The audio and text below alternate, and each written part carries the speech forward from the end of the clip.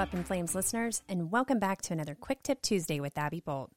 Today we're talking about being a good bystander. In a future episode, we're going to talk about the bystander effect.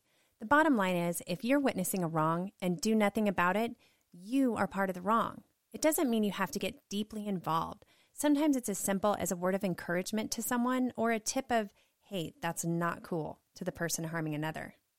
It's really not that big of a deal. Do the right thing. Have a tip? Email me at tips@upinflames.org. Have a great week.